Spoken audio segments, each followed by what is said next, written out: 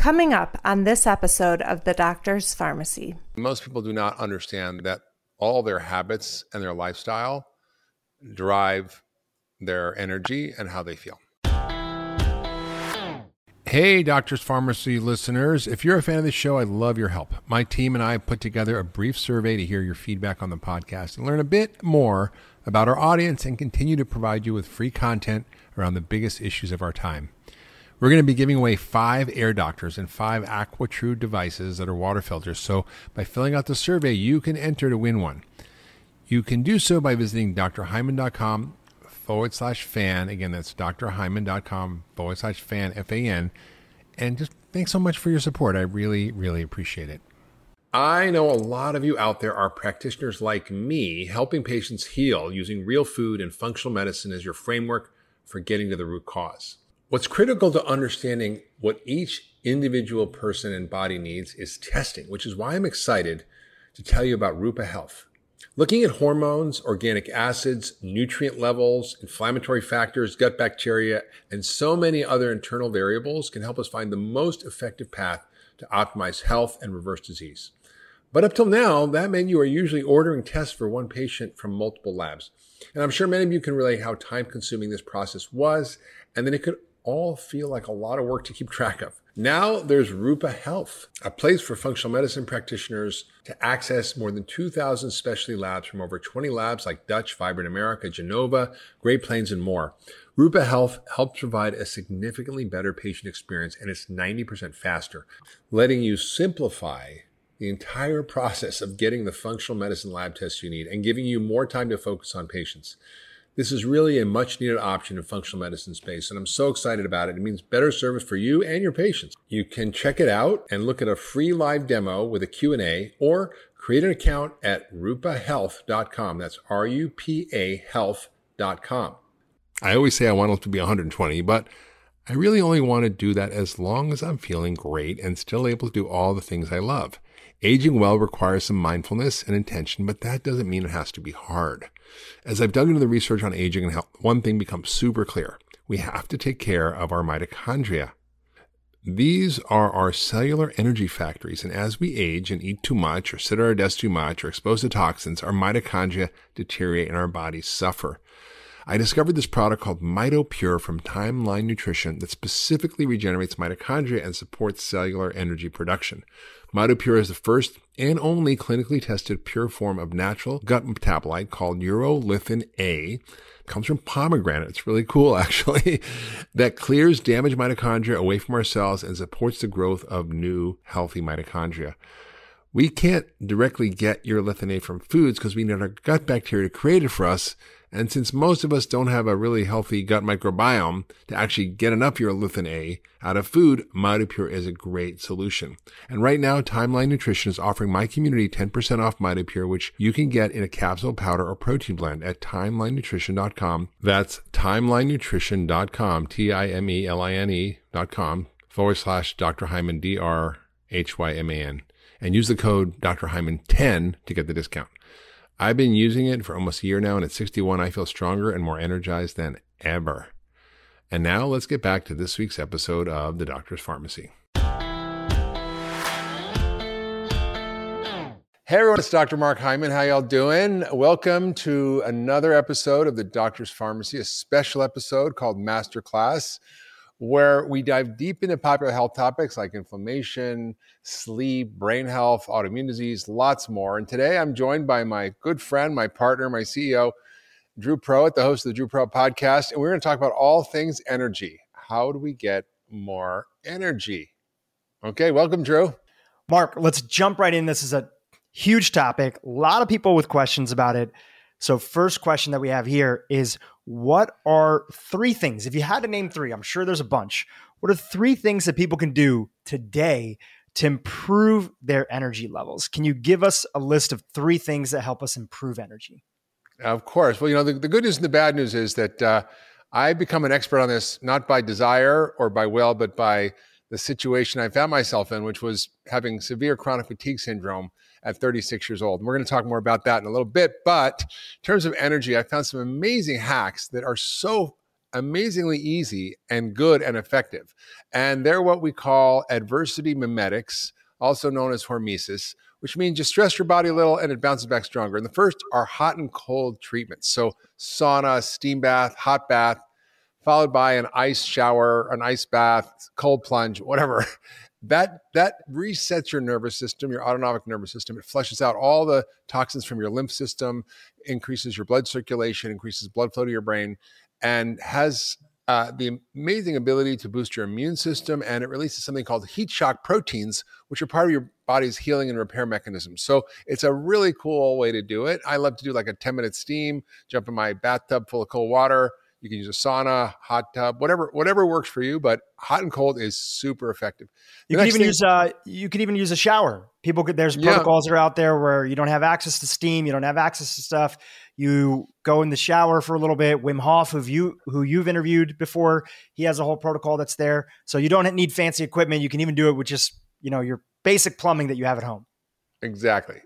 But, I think honestly, what we're learning about hot and cold therapy is so profound as a therapeutic longevity strategy that I'd encourage everybody to invest in some type of unit, whether it's just a bathtub in your house that you can fill with cold water or a sauna that you can use at home. There's portable saunas or small ones.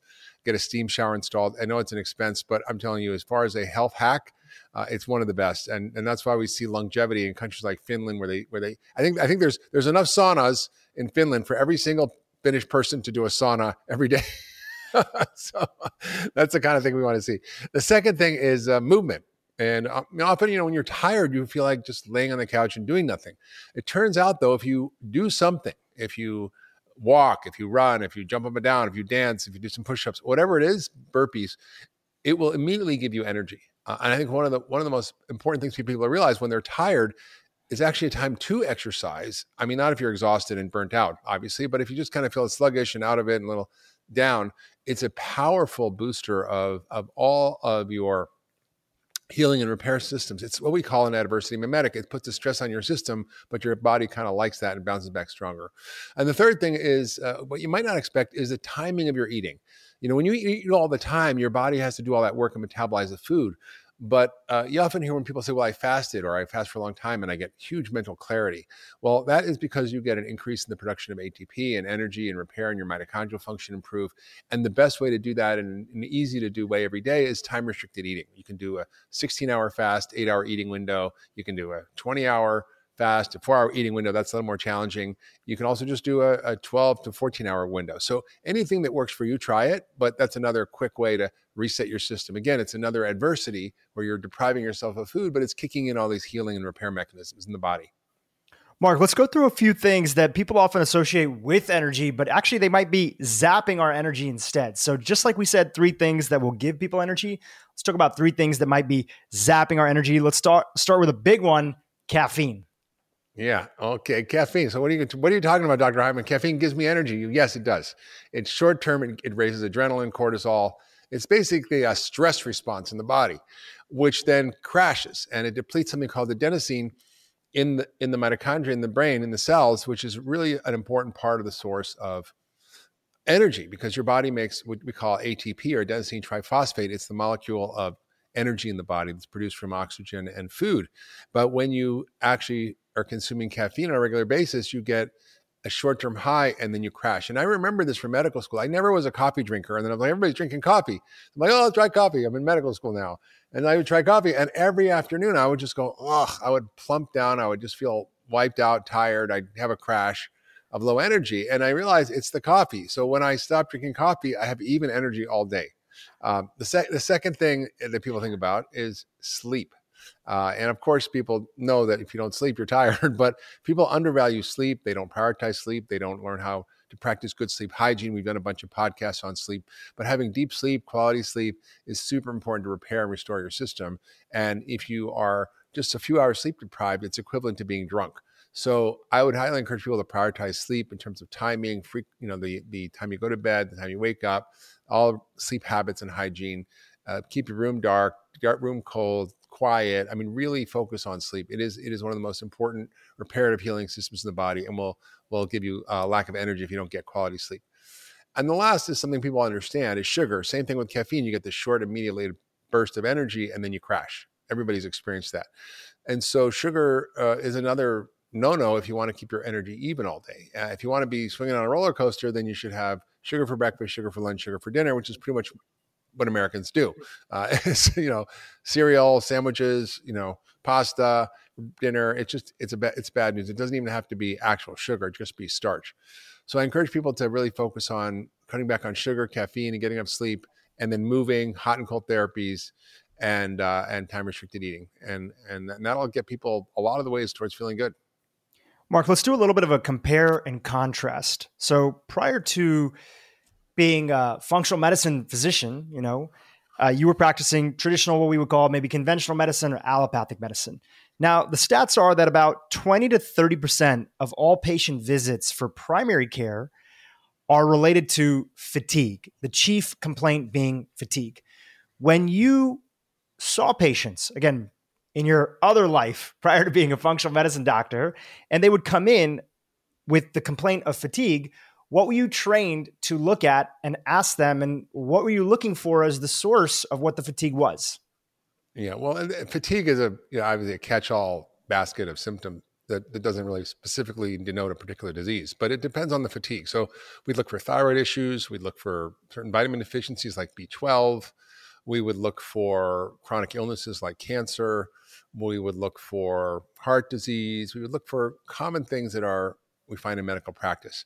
But most of the time, doctors wouldn't find anything. They'd say, you're depressed, take some Prozac. That's basically what we would do. You'd be looking for, just to clarify, you're looking for things that are like blatantly wrong that would show up on a lab report or had a diagnosis. Is that what I'm hearing? Exactly. So it would be like stuff that you typically see, like thyroid or B12 or, things that are common in medicine, but that we don't really have a system of thinking about fatigue very well when we're looking at, what I tend to look at now when I'm looking at fatigue. So then contrast that. When somebody comes into your office now and you still are a practicing doctor, you're not taking on new patients, but there's still patients that are under your care. And they come to you and they say, Dr. Hyman, I'm suffering with fatigue. What kind of questions are you asking yourself and them, and what type of tests are you running to help get to the actual root cause of what could be contributing to their fatigue? You got a few hours? I mean, So I think, fatigue is a rabbit hole. And I obviously became an expert in fatigue when I had chronic fatigue syndrome. And there's layers. There's obviously the superficial layers of things we look at. But in functional medicine, we only need to ask two questions to learn everything we need to know about somebody. One is, what is it that is bothering your system? What is it that you have that you need to get rid of so your body can function properly? What's causing an imbalance? Second is, what does your body need to thrive that you need more of, whether it's sleep or vitamins, whatever. So what's the list that I go through in my mind when I'm thinking about diagnosing? I think about the 5 things that are the cause of almost all imbalances in the body. That combined with our genetics. One is our diet. So really poor nutrition has a huge role in energy. Stress, and that can be physical or psychological stress. Toxins, and those are all sorts of toxins, from environmental toxins, pesticides, heavy metals, internal toxins, metabolic toxins. Next is allergens. So if something is inflaming your body, it could be a food allergen or sensitivity or an environmental allergen. And the last is toxins. That could be heavy metals, mold. And then the last thing we look at are microbes. So microbes are not only what's in your gut, but also Lyme disease, viruses, ticks. So COVID, right now everybody's got COVID. That's a huge thing that causes fatigue. Epstein-Barr virus can cause a chronic fatigue syndrome, chronic Lyme disease, tick infections, mold toxins. All these things we tend to look at very carefully. Of course, there's physical things like lack of sleep, which is I can put under the stress category. It's a physical stress, and that can also be caused by sleep apnea. So we look for all those things. We test for all those things based on a person's story. So if someone says, I don't eat fillings and I don't ever eat fish in my life, I'm not going to check their mercury. But they go, yeah, I've had sushi 5 times a week for the last 10 years. I'm like, oh, we better check your mercury. So I live in an endemic area for ticks, which is pretty much the whole world. I like check for ticks. So it's really about looking at their overall picture, their overall symptoms, looking for clues about what's really driving it. Is it their gut? Is it an infection? Is it mold? Is it a hormonal imbalance? Is it some kind of stress? What's going on? So I really am very careful about drilling down into all those. And we'll look at diagnostic tests that can look at all that. We'll look at full nutritional evaluation, hormonal evaluation, gut evaluation, look for mold, look for toxins, and allergens and much more. And we'll see often what the cause is, and we'll be able to fix it. Not everybody has access to all the tools in the toolbox of what a functional medicine doctor might use as diagnostics that are out there. What percentage of generalized fatigue, I know I'm using an umbrella term, but what percentage of generalized fatigue can be improved? And this is your estimate, right? Just asking you for your best estimate from simple things that people can do at home that they're in control over. A lot. Most people do not understand that all their habits and their lifestyle drive their energy and how they feel. And so I basically teach people through an experiment on them, right? So let's try this for 10 days, 2 weeks, see how you feel. So you take out the bad stuff, you put in the good stuff. That's actually all functional medicine's about. So what's the bad stuff? Processed food, junk, lack of sleep, excess stress, lack of movement. I pick all those things out, and I take out caffeine, alcohol, sugar, and make sure people are really eating a clean diet, which is super important, a vegan diet, let's say. Sometimes even like the 10-day detox, which is more of an elimination diet to get rid of all the inflammatory foods and add in all the good foods and so forth. So that's the first step.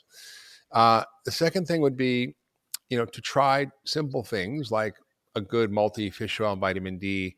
Often that can help replete any deficiencies that can cause a problem. I'll often, with regular conventional doctors, you can do a lot of blood tests. So you can look at thyroid, you can look at nutritional levels, you can look at vitamin D and many, many other things. So I would look at all of that stuff as a conventional doctor. And then I would look at, what are the things that they can do, like just gentle exercise to start with. Look at their sleep habits. How do we fix those? What's wrong with their sleep? Sleep apnea. Can we fix that? What else can they do? They can do hot and cold treatments. Really simple things can make a huge difference. So between cleaning up your diet, exercise, stress reduction / meditation, yoga, and sleep, and then some of these hormetic therapies that we talked about, like hot and cold treatments, those are all basically free or what you're already paying with your food. So I encourage people to try those things first. And then usually if there's a lifestyle reason, it'll get better. And if not, then they'll need to go on and start digging. And depending on what your symptom complex is, we dig in different places. But it is a solvable problem. All right. I want to talk about blood sugar and how blood sugar can be related to energy levels and blood sugar management and being on the roller coaster ride of blood sugar. But before we do that, you've talked about caffeine a couple of times. Now, people get scared anytime you talk about caffeine, especially I have a lot of friends that are new parents, and it's kind of like caffeine is part of the thing that's helping them just get through the day. You do drink caffeine. And so give us the context around caffeine. When is it that it falls into the category of zapping your energy? And when is it beneficial and you can take advantage of some of the healthy properties that have been discovered through research around caffeine and specifically coffee? I go on and off it, and I'm always curious what happens when I come off it. I always have more energy, which is just paradoxical.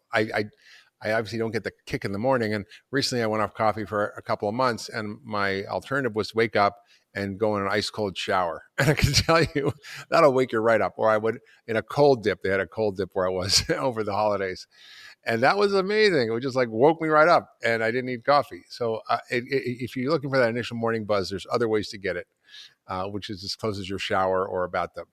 So just to clarify, just to jump in, because I want to make sure I parse it out. So it's not that you're poo-pooing caffeine. I'm kind of hearing from you and knowing you a little bit is that you're talking about the importance of getting off of it every so often so that you understand what your baseline is, because caffeine can hide a lot of challenges that people have that are brewing in their system. Yeah, I mean, there's a lot of variation in how people metabolize caffeine. So there's fast and slow metabolizers. There's people that can have a cup of espresso and go to sleep and be fine. Other people have, one cup of coffee in the morning and they're bouncing off the walls and have palpitations, and panic attacks, and anxiety. So it really depends on the individual and what your metabolic pathways are. And we measure those through genetics, so we can actually look at that. But the truth is that it's worth an experiment for yourself to see how you feel. Now, if most people can tolerate a cup of coffee or two in the morning, and that's fine. I probably wouldn't have one after the morning cup. I certainly wouldn't have one in the afternoon, and definitely not in the evening. Now, you may be one of those super fast metabolizer. It doesn't bother you. You're fine. You like to have an espresso after dinner. Go ahead. But know your body, because ultimately it can catch up with you. So I encourage people to try to just limit their caffeine, a cup a day, but also to go on a caffeine holiday and see how they feel, because it might actually give them way more energy. It's great. We actually have a protocol that we put together based on some advice that you have on how you can do a coffee fast. We'll link it in the show notes, and people can follow that. And also why you would want to do that. Okay, let's go to blood sugar management. So give us the big picture overview on blood sugar management. Your first big #1 bestseller was all on this topic. And tell us why blood sugar is so connected to what we perceive internally as our energy going up and down throughout the day. Well, we recently partnered with a company called Levels, which is a fascinating company that measures continuous glucose throughout the day. So you're measuring your glucose all the time. And you can see, depending on what you're eating, it's going up and down. And we recently did a podcast with Casey Means, who founded it. And it was fascinating to see the foods that just jack your sugar up and down. And when your sugar is going up and down, you're on a roller coaster of energy and crash and refuel. And that's where people end up with just tremendous amounts of weight gain and fatigue and buzzes and mood issues and all kinds of other health complications. So sugar is really nasty. And if you understand it's a drug, if you understand it's very powerful, if you understand that if you use it, it has to be used as a drug. Like you wouldn't drink a bottle of tequila at a sitting. You might have one little shot or two in the context of a meal. And I think, you can have sugar. It's not saying I don't ever have sugar, but I think it's when you have it, how you have it, with what you have it, and how much you have. So I think for most people, it's trying to sort of reset their energy levels, cutting out sugar and starch and eating protein and vegetables for a week, doing the 10-day detox diet essentially, is an amazing way to actually recalibrate their metabolism, their brain chemistry, and their energy. Yeah, and we have a podcast, and you've done one as well. I've done one where we actually talk about like the top 10 most popular foods that will spike your blood sugar and put you on this roller coaster that you have a super high, and then you end up having a crash afterwards. And for a lot of people who go through the standard 3 p.m., 2 p.m., 4 p.m. Midday crash, it's often because of what they're eating early in the day. So doing something like Levels could give you insight on what you're eating and how that's throwing your blood sugar off. So we'll link to that inside of the show notes. We had an interesting conversation about that with Casey, where she said that a Cliff Bar, which we all think is a healthy snack, had a worse glycemic index load than Snickers. So you don't really always know. You think something's healthy, and it's like could be just jacking up in sugar and down. So I'm very careful about that.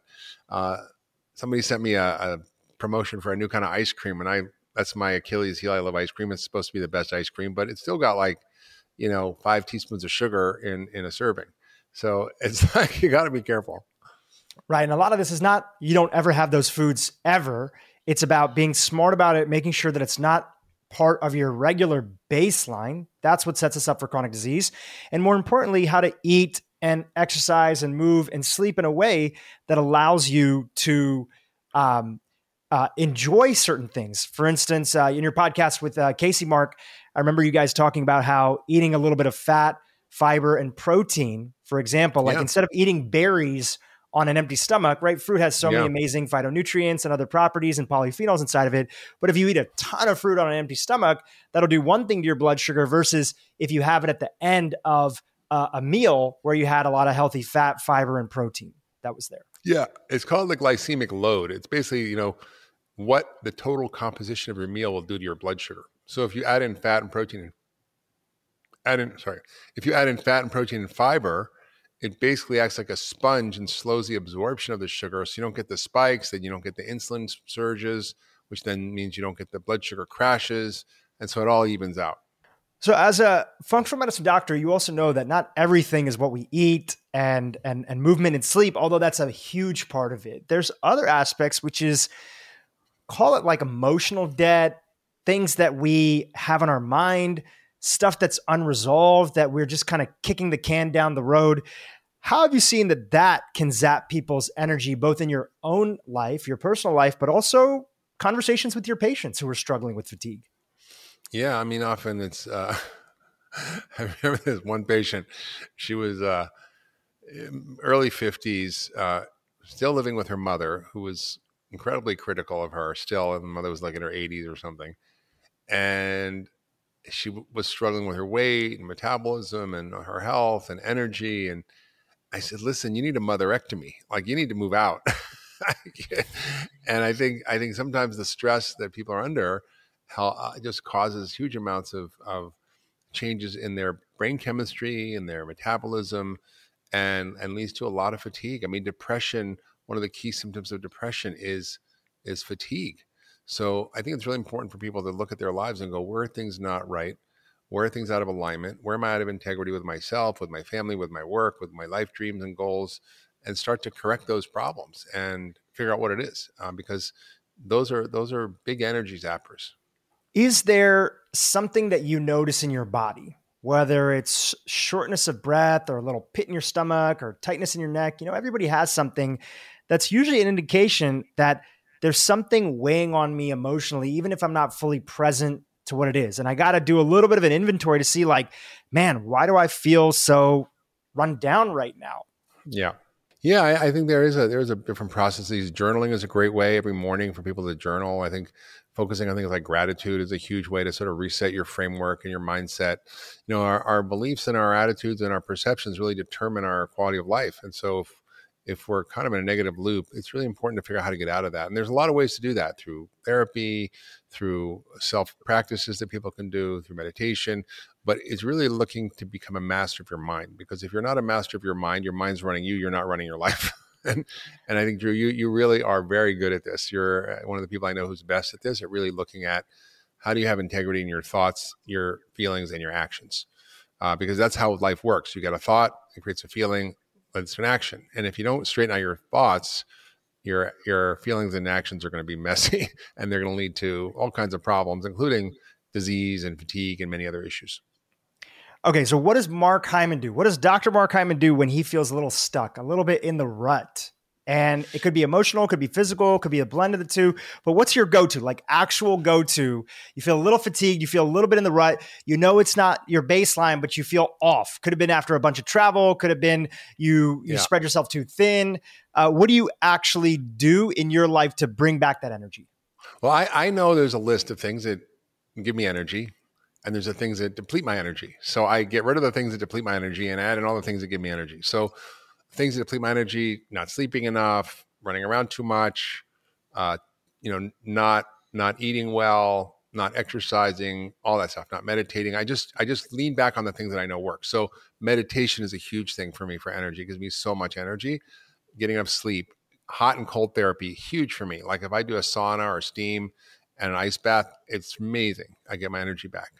Exercise, whether it's working out with weights or going for a bike ride or doing yoga, always gives me energy. I can go into an energy. I remember when I had chronic fatigue, actually, it was really quite interesting. I was so exhausted and always had pain and fatigue and brain fog and just not able to do life very well at all.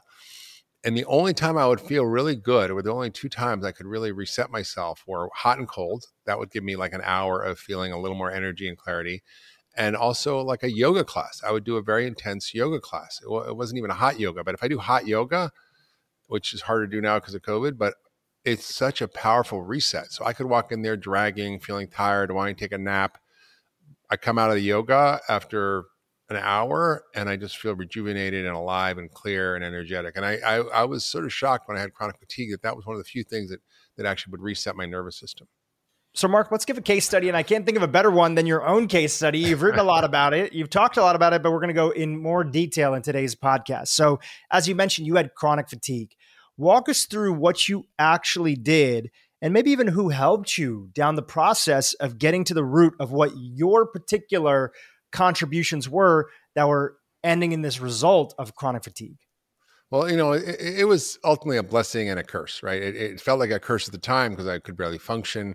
I couldn't get out of bed. I was unable to have any really clear thinking. I was barely able to work. I had a job, thank God, where I could work from 9 to 4, 3 days a week. And at lunch, I could go get a massage or do a steam or a sauna and an ice dip so I could literally function in the afternoon. And it was one of the most difficult periods of my life. And I didn't know what to do. And just to interject in your story, right? Just because I think this is really I'm curious for myself.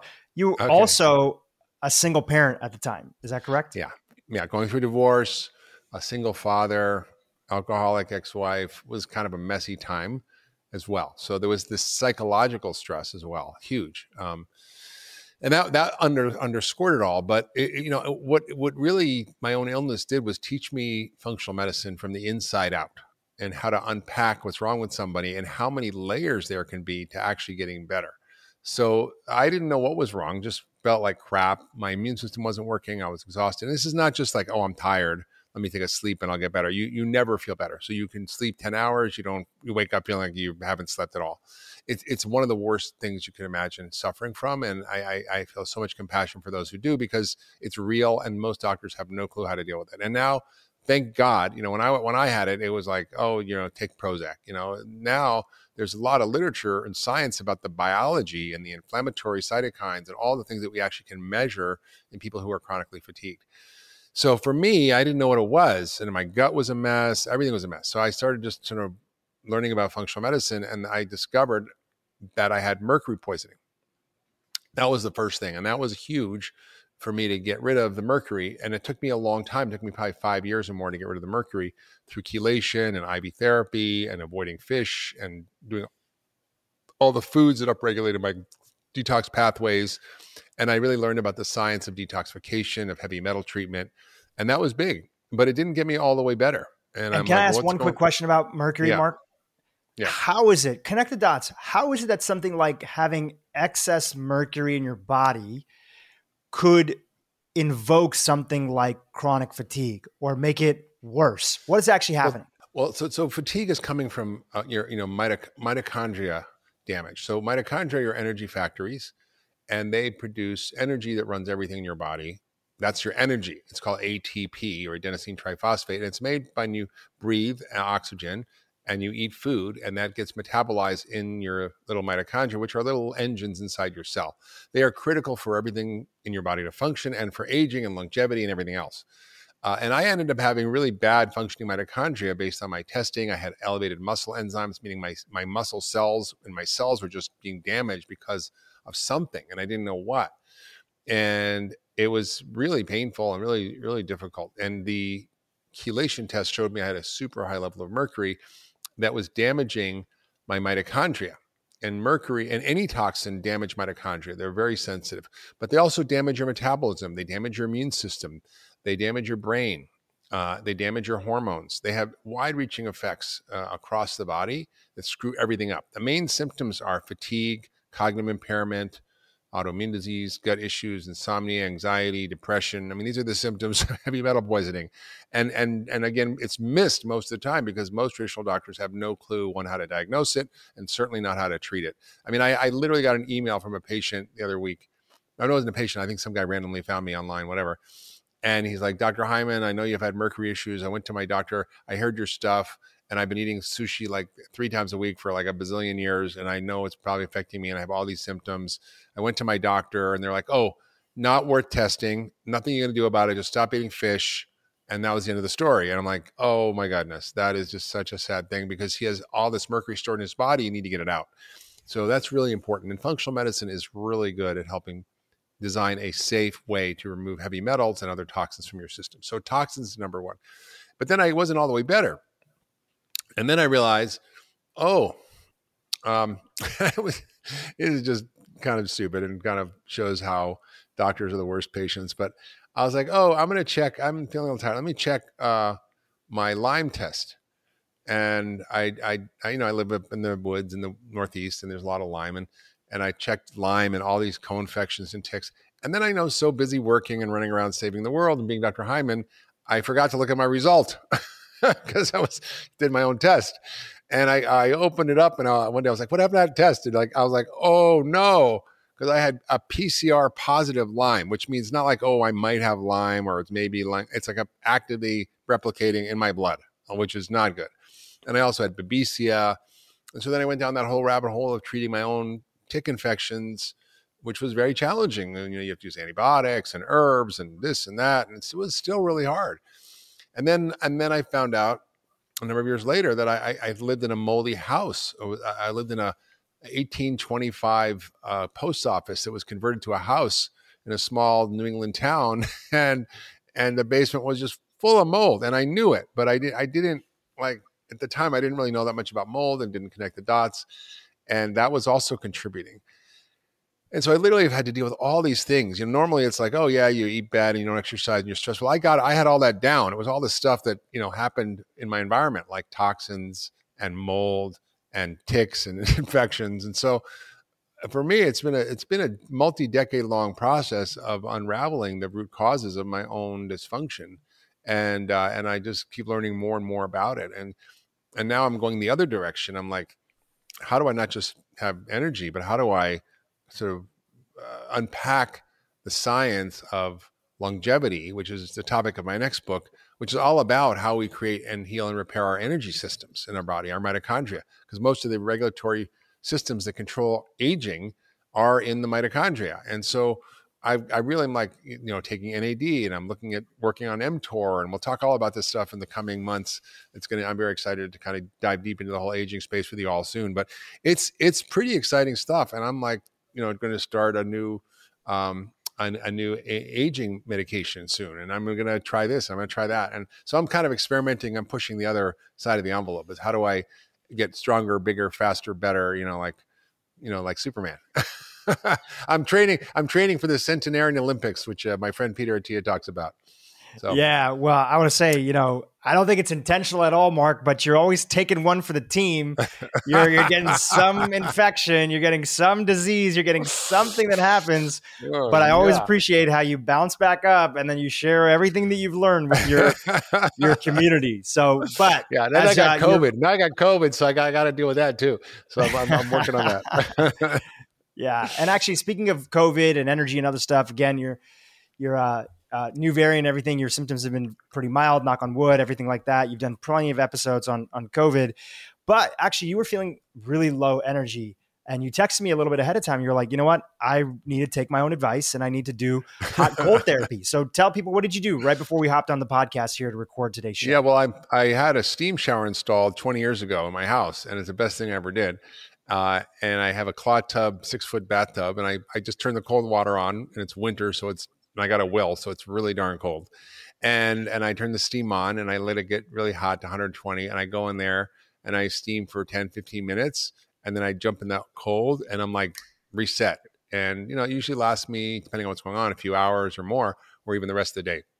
That's great. Yeah. And I know even when we record sometimes podcast in LA, where I'm located in, that morning of, you're like, okay, we have a bunch of recording to do this day. Me and you need to go do like a yoga class, or we need to go do a workout or something. You find these tools and these tips that you can step into. And even though there's that initial willpower of just making the decision, right? You have to make that decision to say, I'm going to do it.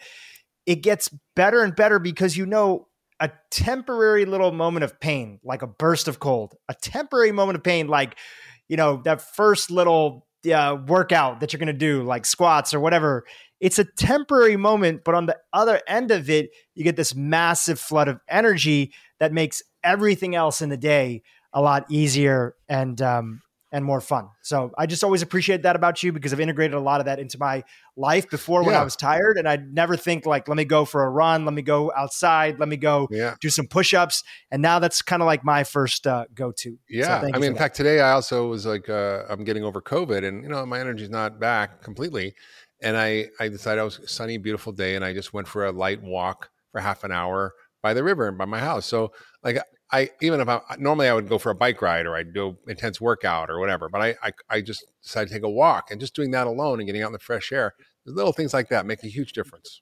All right, Mark, let's take some questions from our community that hit us up on this topic of fatigue and energy. So the first question from the community is, does taking a midday siesta really increase your energy levels for the rest of the day? And what does Dr. Hyman think about napping? I think napping can be fine. I think some people can go down for a power nap for 20 minutes, wake up and feel fine. If you overnap, you can feel more groggy and you might affect your sleep at night, which can be a problem. For me, I prefer meditation. 20 minutes of a deep meditation, which you can do anywhere, on the subway, in the back of a car, on a plane. It's like a magic trick. And I talked about it on many podcasts. Ziva meditation is what I do, zivameditation.com. My friend Emily Fletcher started that. And it's a simple mantra-based meditation, once a day, twice a day. It's really remarkable. I literally could be, on a plane, tired, not able to actually even read a book or an article. And I just close my eyes, I meditate, 20 minutes later, I wake up and I'm like, oh, wow, I feel like I got a brainwash. I literally got all the cobwebs out and sharp and alert and focused. So that's fine. I think whatever works for you, but sometimes it's hard to take a nap. Meditation you can take with you anywhere. And then bring to your office. You can do it anywhere, really. You don't want to do all your driving, but other than that, you can pretty much do it anywhere.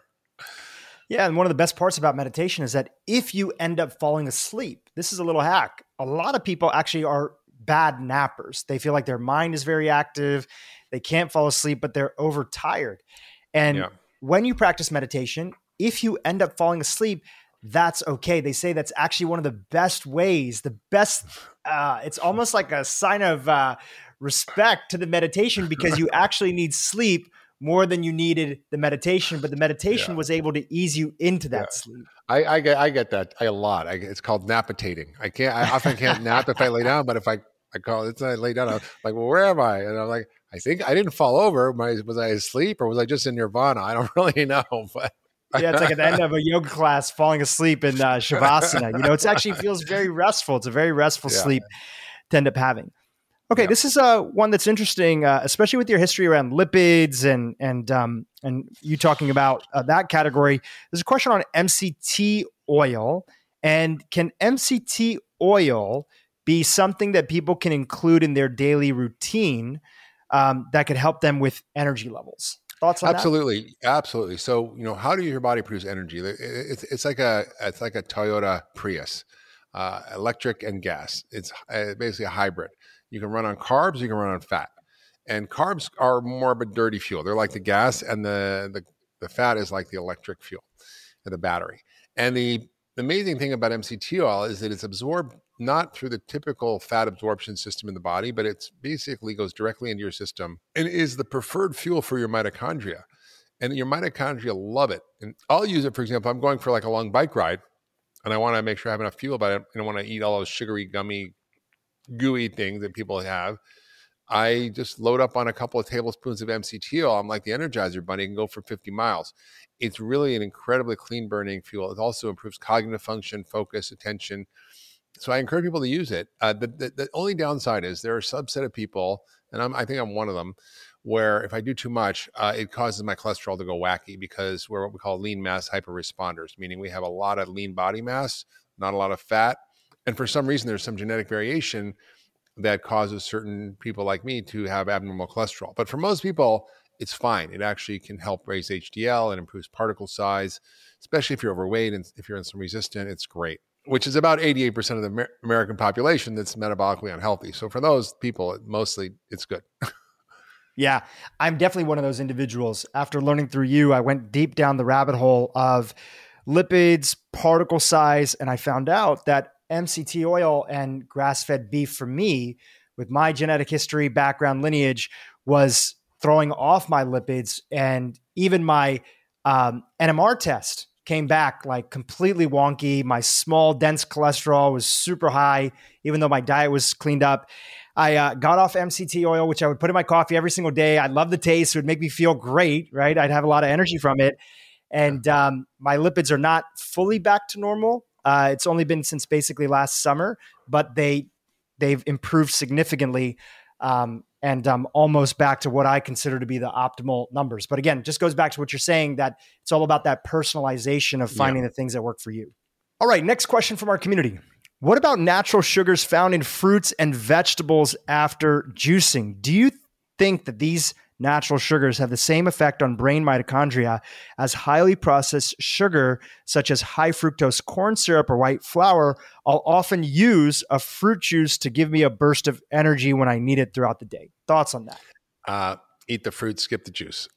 I mean, the truth is that when you take, 10 oranges and you squeeze them, or 10 apples and you squeeze them in one glass, you're getting a huge concentration of sugar, and not just any sugar. You're getting fructose.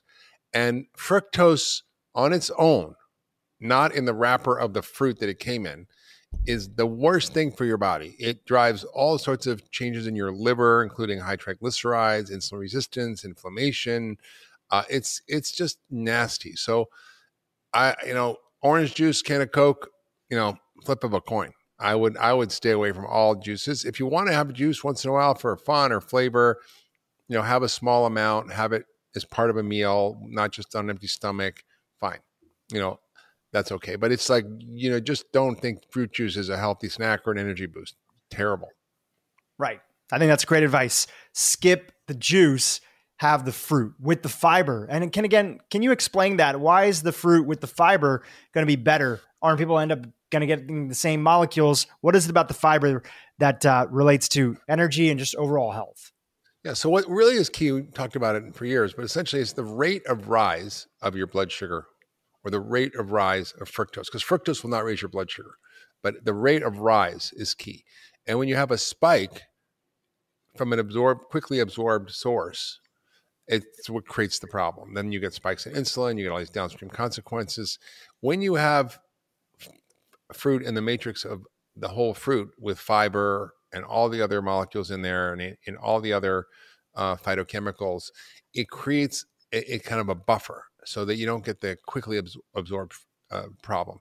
Better if you eat fruit to eat it with something. Like, for example, an apple is okay, but an apple with a tablespoon of peanut butter on it is way better, because it slows the absorption. And we're seeing this now with levels. So if you're, what's really fascinating, and we've known this in functional medicine for every years, but everybody's different. We call it biochemical individuality. So two people eat an apple, it's a different experience in their body once they eat it. And some people are creating huge spikes in insulin, others aren't. And even in the same food, you expect in people who are seemingly the same, they can have very different responses based on their microbiome, based on all sorts of things. So I encourage people to check out their blood sugar, even if you're not going to use a monitor for your whole life. Do it for a month or a few months and track what you're doing. See how it affects you. I was shocked to learn that, one of my friends gave me one of those, and I put it on my arm, and I was with one of my really best friends in Martha's Vineyard, and it was a summer, and he ordered this incredible feast from this local organic regenerative farm. And it was all super healthy food, but it was so much food and it was so good. And I just ate and ate and ate. And we both ate a lot of food. I'm exercising around, I'm like, whatever, I can eat pig out one night. It was so good. And then we both got to bed that night and we checked our sugar and it was like 150, 160. And we're like, are we diabetic? What's happening? And it's like, yeah, and even a big meal, even if it's a healthy food, will cause a problem. Right. And the good thing is that that's not how you eat on a regular basis. But no. If people do, then it's this, a CGM, a continuous glucose monitor. Patrick, we'll put the link up to Levels over here. You can sign up right now. It's in beta under Mark's link. It'll be in the show notes too. We're big fans of the company. As Mark mentioned, we're both investors and partners with them, but they didn't pay us for that mention. So the good thing about that is that for people who do regularly have things, I have a friend, Mark, who is starting every morning with 2 oat milk lattes. And even though they're plant-based vegan, and they think that they're making a lot of really great decisions, they saw that those 2 oat milks basically throw their blood sugar off the whole rest of the day because of the glycemic spike and the blood sugar spike that comes from oat milk. And they ended up switching to an unsweetened regenerative. Actually, Whole Foods now carries this company called New Barn, regenerative, dry farming almond milk. And that's unsweetened. And they make their lattes at home. And now they don't have that crazy spike and they don't have that crash that comes later on in the day. So this is all about digging in and figuring out, even within healthy products that people are choosing on a regular basis, to see if they're actually serving your body in the best way. Yeah. For sure. All right, Mark, last couple questions that we have here. This is an important one. It goes back to emotional health, mental health. How can you make healthy, energy boosting decisions when you're depressed? What would you suggest for somebody that's on the depression spectrum? It's tough because the very things you need to do are the things you don't feel like doing, right? Eating better, exercising, getting enough sleep. I think the data is so compelling that you almost, I know it's hard because I've been there, but you almost have to push yourself past that self-limitation. For example, the SMILES trial showed that swapping out healthy food instead of junk food was more effective than drugs for depression, or that vigorous exercise, 30 minutes, 4 or 5 times a week, like running velocity, is better than Prozac. So that getting sleep is important. So getting off your screens at night and going to bed early and making priority of sleep, also very important. So even though it may seem hard, it's really important to try to double down on those things that really we know work, and to get a buddy. If you can't do it yourself, get a buddy. Do it with somebody, because I always say getting healthy is a team sport. And if you really are struggling, get an ally. But don't just kind of accept that this is the way you feel. It's not normal. And maybe there's other factors too. Like if you're depressed, maybe another thing, maybe a vitamin D deficiency or B12, or maybe you have some other inflammatory issue or something's going on. So we know that depression can be inflammation. So you got to look at all the factors. Like I remember when I got COVID, I never get depressed. I mean, I get emotionally affected by things. I'm sad. I'm happy. I have normal range of human emotions. But I don't wake up like, ER, like I just was so depressed. And I was like, wow, this is terrible. Like, what's the point of living? Like, this is awful. But I knew that it was the COVID, but it's so hard when you feel like that to kind of overcome it. And I get it, but it's possible. And we know so much about how to treat depression. That's why I wrote my book, The Ultra Mind Solution. We created the Broken Brain series. You've got your Broken Brain podcast. So I think there's a lot we can do to fix our brains. And sometimes we have to fix our brain before we can fix our health. And the way to fix our brain often is through the body first. So the body is a great doorway to fix your mind and your brain. And that's what I think people don't often realize. Well said. Mark, my dad was an administrator for a psychiatric hospital, and growing up, I grew up in the system, was very well aware of depression, the symptoms of it, the importance of getting, help. But we didn't know that much about sort of how diet influenced things, even though I grew up, my parents were pretty health aware. And in college, I became a vegan on top of being a lifelong vegetarian. And then later on, when I learned about the world of functional medicine through you, I did a test that completely changed my life. And that was the Omega Quant test. And I looked at my ratio of healthy omega-3 fatty acids in my body and my ratio of omega-3 to 6, which is directly connected to feelings of depression amongst many other aspects. And I saw that I was so deficient in omega-3 fatty acids, which you get from a lot of really great quality, animal protein and fish in particular. Yeah. And when I fixed that, this regular sort of depressive episodes that I was never on medication. They had stopped for me. Now that doesn't mean that it's going to happen for everybody else, but that test, which is like $100 and anybody could do it at home, you get a really great report that then you can discuss with your doctor, was a huge role in my experience, just connecting depression and energy levels back to diet. Huge. All right, Mark, we covered a lot of topics over here. I think this is a good opportunity for a little bit of a recap on the topic of fatigue and energy levels. What do you want people to know? And can you recap some of the things that we talked about in today's podcast?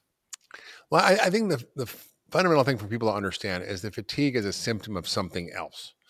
And so you have to be a detective to figure out what your fatigue is from. Is it just from eating crappy, not exercising, not sleeping enough, being too stressed? Is it from a vitamin deficiency like B12 or vitamin D or omega-3 fats? Is it because you have some deeper issue? Is it because you have Lyme disease or mold or heavy metals or toxins? Is it because your microbiome is off? Is it because there's something else going on that's driving the fatigue? So it's important to be a detective to figure out what your fatigue is. And then it's important, as the first step, to double down on those things we know make a huge difference. And it's nothing surprising here. It's a clean diet. It's exercise. It's getting enough sleep. It's things like meditation, yoga, getting on a good multi, fish oil, vitamin D. That alone will make a huge difference. Then try some of these other therapies like adversity mimetics, or we call hermetic therapies like the hot and cold therapy, or interval training, or all kinds of things we can do that actually help our bodies to reset and renew and repair. So we talked about time-restricted eating. We talked about movement. We talked about hot and cold therapies. We talked about diet. And we talked about things to avoid, all the things which are energy suckers.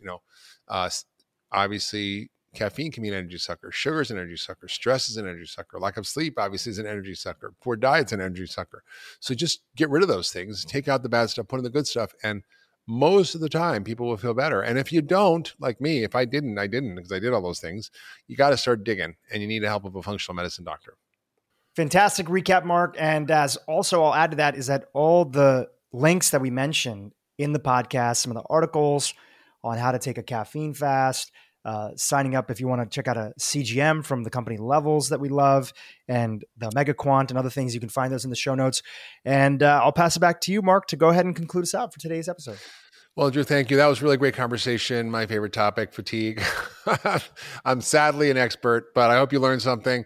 And if you love this podcast, please share it with your friends and family. I'm sure some of them are tired or fatigued, and life is so difficult now. We all need to figure out ways we can hack our energy, and this is a great podcast to tell them how to do that. Subscribe wherever you get your podcast. Leave a comment. Tell us how you've managed your fatigue. We'd love to know.